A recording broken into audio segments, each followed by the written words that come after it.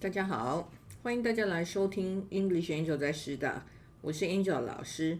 这一季我们来学习正面的英文常用语。当你把英文的正面用语融入你的学习中，你就会得到意想不到的好处。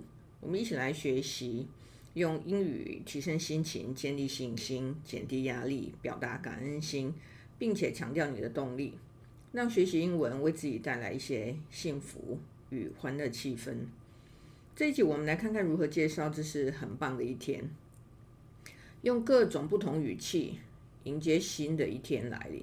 你准备好了吗？我们会学习到很多用语，包含很期待 be eager to be， 你后面会加动词，开始这一天 kick off the day， 有正面的人生观 have a positive outlook， 将什么东西定调 set the tone for， 等等实用的片语，这一些都是日常生活中不可或缺的元素。那今天和之前不同的介绍是用句型来归类，带出常用的句子，以描述美好的一天等着大家的开始。好像第一个句型，你用 I 跟 am， 那你把它合起来 I'm，然后后面加形容词，然后再加介系词。好，你后面可以形容你自己的感受。比如说像例句一 ，I'm eager to make the most of today。I'm eager to make the most of today。我很期待充分的利用今天。所以你这里就可以学到一个很厉害的东西，就是 make the most of， 充分利用充分的利用。那前面我们完全符合句型，有没有 ？I'm eager to be, I'm eager to make the most of today。好，那第二个 ，I'm filled with hope for the day ahead。I'm filled with hope for the day ahead。我对今天充满了希望。你每一天在过的时候，你就在想，我每天都要充满着希望。I'm filled with hope for the day ahead。 好，那充满的，如果你在学英文的时候，你会觉得说，奇怪，我怎么都背不起来哈？那你要想的是，我是不是背对东西？我会不会用它 ？Be filled with， 你没有再背一个字了哈，你就可以的话就一起背起来。Be filled with。好，那这个地方是说充满了希望，然后 for the day ahead。Ahead 这个不是一个头，这是什么东西 ？Ahead 是在前面就是今天嘛，等待你去这个过完它，那它就在前面这样的感觉。好，第三个例句3的部分 ，I'm excited about what today will bring。I'm excited about what today will bring。我很兴奋今天到底会给我带来什么东西呢？So what today will bring？ 今天会为我带来什么？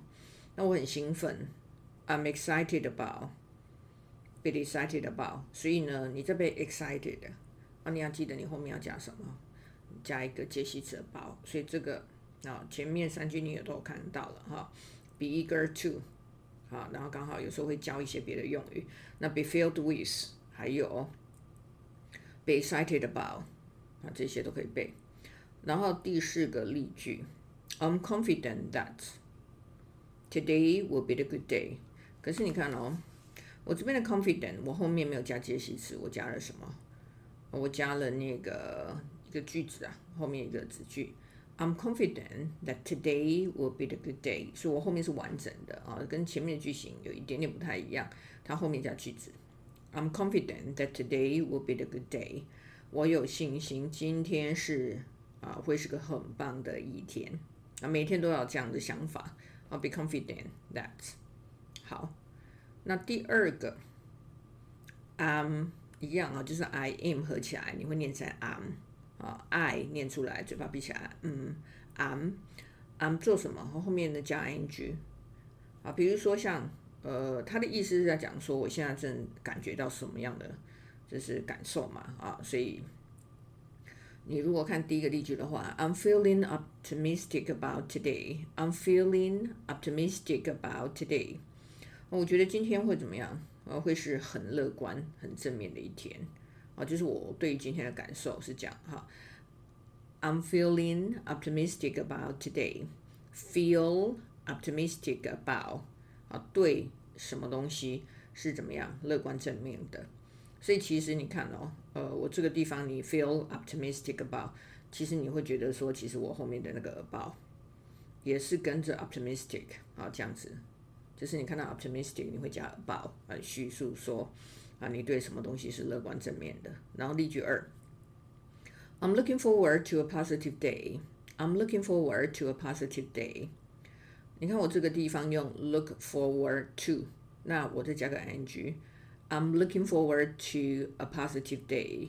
A positive day 是很正面的一天。A positive day。如果你可以想，就是说你很期待说今天是很正面的一天，那么我想你今天遇到什么困难你都不会觉得它是困难，因为你就是很期待就是它都是很正面的。即使是负面的东西，你也可以把它当成是正面的题材来提醒你自己。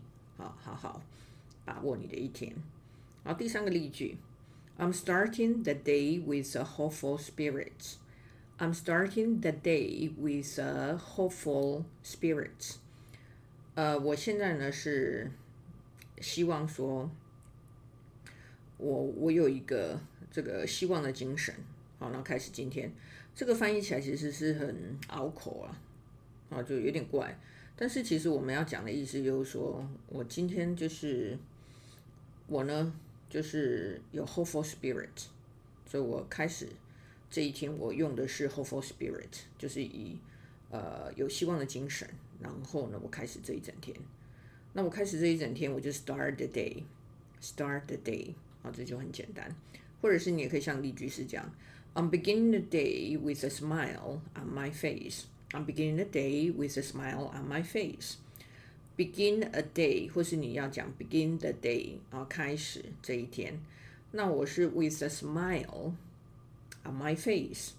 那你有时候你会说我今天就不开心，开不开心是你自己决定，所以你可以 put on a smile。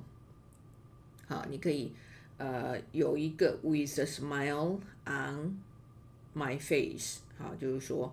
我脸上挂着笑容，这样其实就是蛮不错的那我们这里 begin the day， begin the day with a smile on my face， 这个也蛮，就是你可以看到画面的感觉很不错。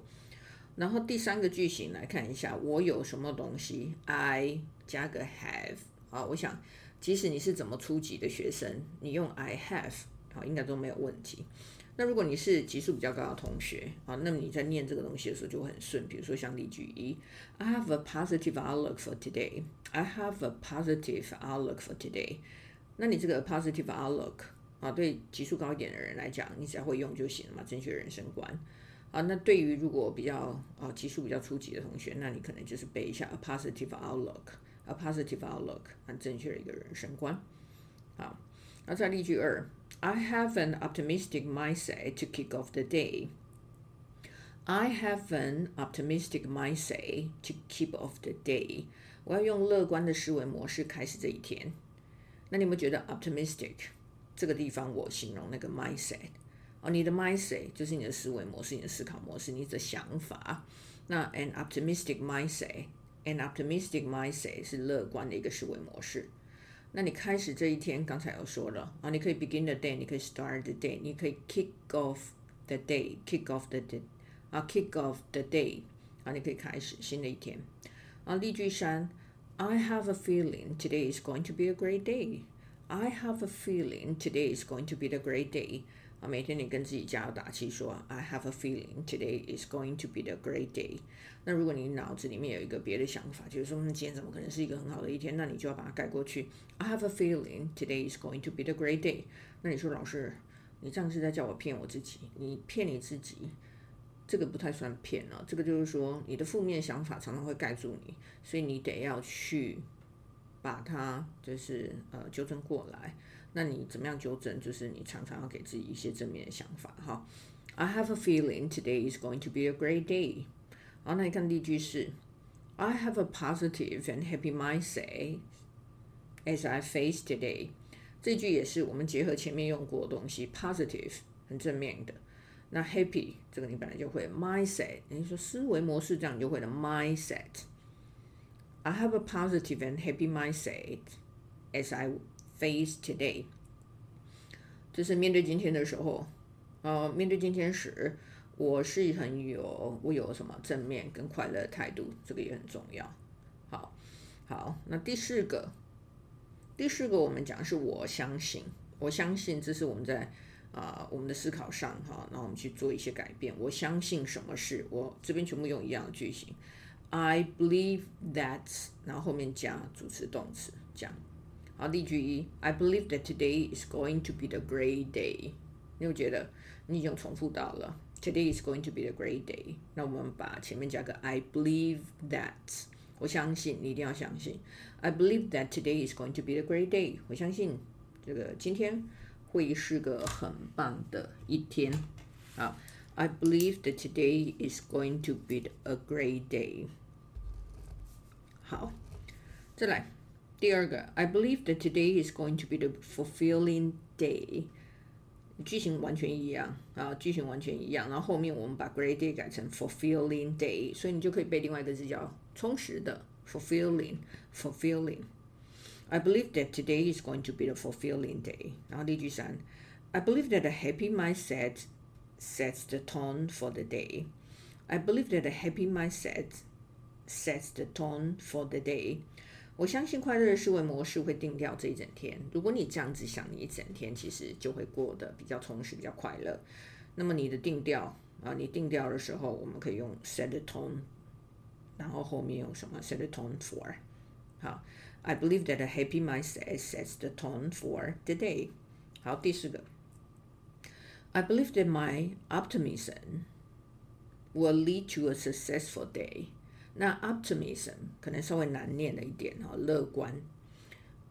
我们前面都是讲那个乐观的 optimistic 那我们现在把它改成名词了 optimism。I believe that my optimism will lead to a successful day。我相信我的乐观会带来成功的一天。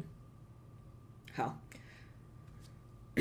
感谢大家收听 English 研究在师大。那你想学好英文吗？那你就可以继续收听 English 研究在师大，也可以看看 Angel 老师的粉丝页English 研究在师大。那欢迎大家可以就是留言互动，如果你有什么问题，或是你觉得一直困扰你很久的东西，你可以写。有时候同学留言的话或者是新学员或是不认识的网络上的朋友你们留言的话，其实我会去看一下，说我可不可以帮你做成一集看看这样子能不能解除你常年的一些困惑那其他有兴趣的同学可以到师大网站上看看老师还有一些其他课程，看看有没有适合大家可以学习增进英文的能力的那我们这里学的都是一些平常用语让学生就是说你没有办法来学习，或者是说你上完课你想要继续学习的，大家可以看一看感谢大家 ，See you next time， Goodbye。